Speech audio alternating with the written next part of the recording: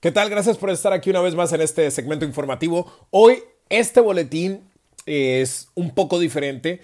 Te presentamos dos herramientas de inteligencia artificial para ayudarte a optimizar tu flujo de trabajo.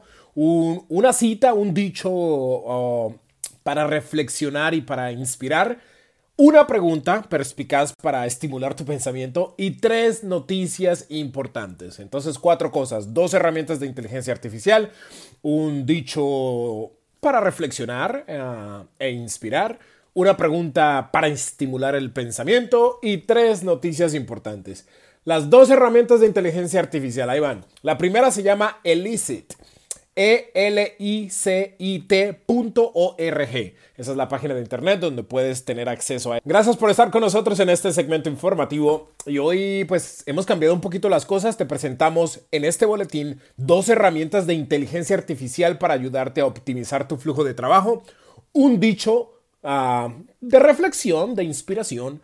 Una pregunta perspicaz para estimular tu pensamiento y tres noticias importantes. Arrancamos con las dos herramientas pues, de inteligencia artificial. Perdón. La primera se llama Elicit, elicit.org. Esa es la página de internet, elicit.org. Es una plataforma de inteligencia artificial que te puede ayudar para tareas, para trabajos de investigación, para cerciorarte de cierta información. Lo que hace es, al tú meter una pregunta o preguntarle algo, te da como resultado todos los trabajos de investigación relacionados con esa pregunta que acabas tú de ingresar. Entonces te da todos los trabajos de investigación, te da el abstracto, como un resumen, la introducción y todo el trabajo de investigación. Es buenísimo para tareas, para cualquier trabajo de investigación profesional y profundo, para leer escritos de profesores, ¿cierto? Si tienes que averiguar algo sobre un producto, sobre algún servicio, creo que esta plataforma te puede servir muchísimo porque te da unos resultados muy profesionales de artículos, de escritos de profesores, de doctores y personas muy preparadas que te van a responder esa pregunta que tú ingresas a esta aplicación de inteligencia artificial. Se llama elicit.org. Y la segunda se llama validatorai.com. Validator, o sea, validator.ai.com. Validatorai.com. Es una herramienta gratis que es como de validación comercial. Lo que te permite es, tú metes ahí en la barra de búsqueda una idea de negocio, ¿cierto? Y esta inteligencia artificial, esta plataforma, va a darte pues como unos consejos, ¿cierto? Unos comentarios sobre esa idea y te va a decir si es una buena idea por X, Y y Z y no es una buena idea por X, Y y Z, ¿ok? Entonces te puedes ir dando cuenta de, pues, si tu idea para algún producto o servicio es factible, es rentable o no lo es.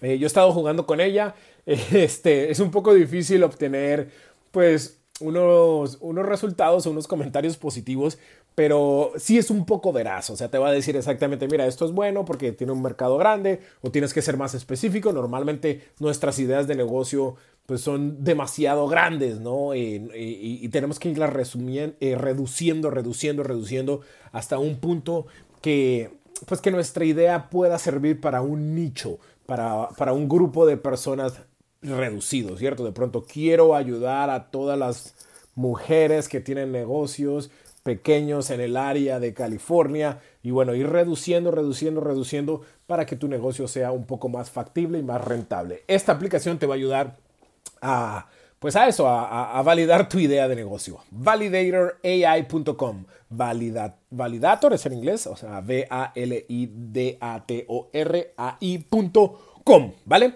Y la pregunta del día es, ¿cómo ha afectado el uso de la tecnología nuestro sentido de identidad y nuestra relación con los demás? Es muy importante esta pregunta y que se la pregunten ustedes mismos, ya que pues la tecnología nos permite, por ejemplo, enviar mensajes de texto en vez de hablar por teléfono, ¿cierto? Nos permite ver lo que están haciendo las personas en páginas sociales y ya muchas veces no sentimos la necesidad de contactarnos con ellos, de ver si les está yendo bien, si les está yendo mal, ¿cierto? ¿Por qué? Porque creemos que por las fotos, los videos que suben en las páginas sociales ya les está yendo bien automáticamente, pero no es cierto. Creo que es importante siempre llamar a los amigos, a los familiares y chequear y ver si todo está bien de ese lado, ¿no? Y creo que la tecnología en ese sentido, pues sí, nos ha cambiado pues la relación con los amigos, con los demás. Y quería escuchar sus comentarios, cómo la tecnología ha cambiado tu sentido de identidad y tu relación con los demás. Esa es la pregunta del día, ¿ok? Y bueno, las 3 noticias importantes de la semana. La primera es que Ethereum ha sido clasificada por un juez de Nueva York como una seguridad, como algo como si fuera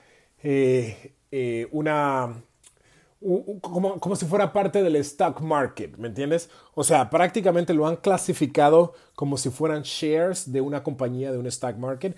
Y esto le ha dado durísimo al mercado de las criptomonedas. Ha caído un 7% en las últimas 24 horas. Esta clasificación no es ya pues sellada, no es escrita, no está firmada, pero podría venirse una avalancha de regulación para las criptomonedas que puede afectar el precio de estas. Así que toca estar muy pendientes de todas estas regulaciones, porque la segunda noticia del día también está relacionada con regulación, y es que el presidente de Estados Unidos, Biden, incluyó cambios en los impuestos a las criptomonedas en la solicitud del 2024.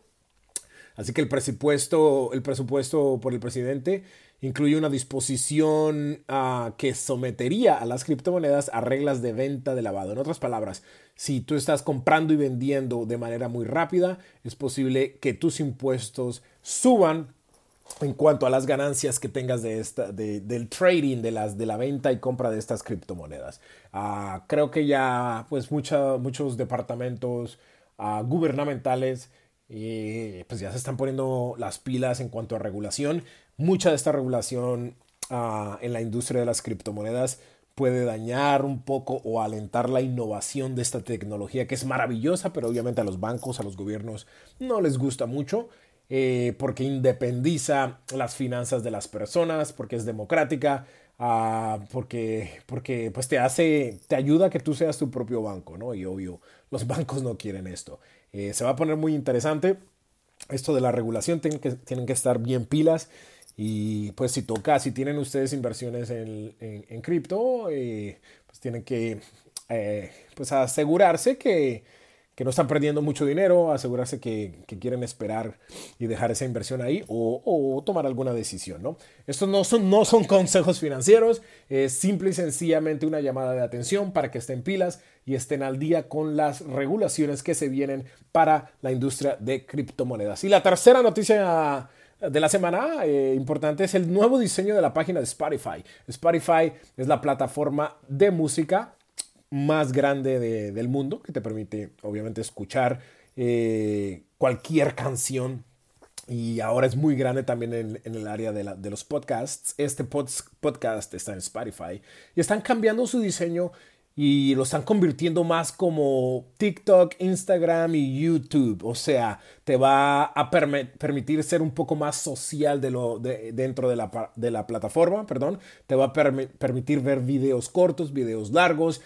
Van a permitir que terceros suban fotos y videos. En otras palabras, quieren competir un poquito más con estas aplicaciones sociales como TikTok, Instagram y YouTube, porque solamente tenemos 24 horas en el día. Y obvio, mucha gente pues está descubriendo música, está pegada en estas aplicaciones sociales, y Spotify siente que están perdiendo un poco de terreno en cuanto a la atención de los usuarios, ¿vale? Ok, perfecto, pues ahí están las noticias. Para más información pueden entrar a aprendeconyaro.com. Gracias.